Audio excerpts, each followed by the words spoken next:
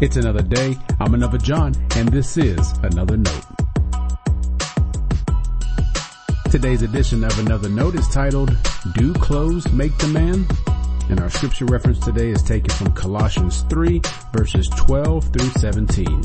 As always, may the Lord add His blessing to the reading and hearing of His holy word.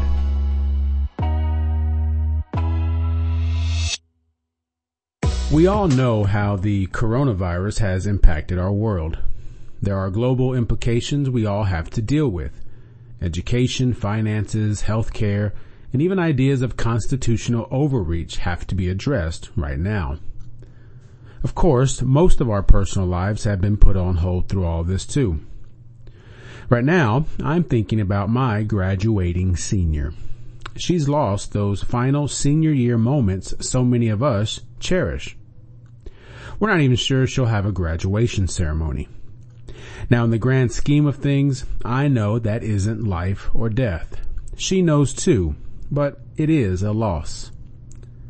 I thought about her and her classmates this morning as I read from Colossians 3. Before we all went into social lockdown, she had just gotten ready for her senior prom.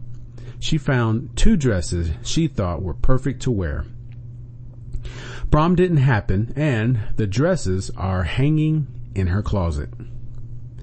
In a way, that speaks to how many of us are prone to living out our faith in Jesus. My mental bookmark of Colossians 3 is clothes. That's where we're told to clothe yourselves with compassion, kindness, humility, meekness, and patience, and, above all, clothe yourselves with love. When it comes to prom, work, or everyday wear, we all have our styles and comforts.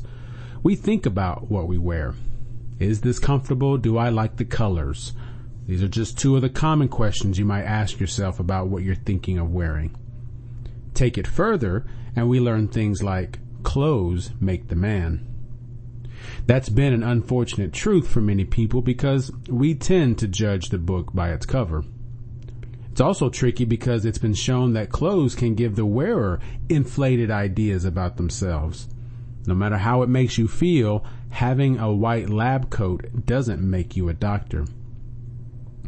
Colossians 3 might agree with that proverb, albeit in a different way. How we decide to clothe ourselves has an impact on who we are. The difference, of course, is we're not talking about thread and patterns. We're referring to matters of the heart. The text describes these matters as things we put on ourselves. In other words, we choose what to wear. We choose if we're going to forgive someone. We choose our complaints.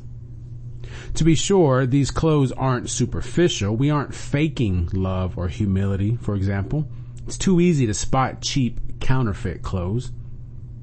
No, for every occasion, we're deciding to choose from the perfect outfit God has in our closet. We are God's. Colossians says we're God's chosen ones. We are holy because He has called us holy. Therefore, we wear what God has called good. That's how we learn to be holy, to be what God has already said we are. There's no good reason to leave the best of God's clothes just hanging in the closet. Think of the wise teacher that sees in the student what she has yet to see in herself. The wise teacher knows how to help the student discover the best of herself. Likewise, God knows what we need to wear in order for us to realize the holiness of our lives God has placed within us. It all comes down to what we choose to wear. Stay blessed.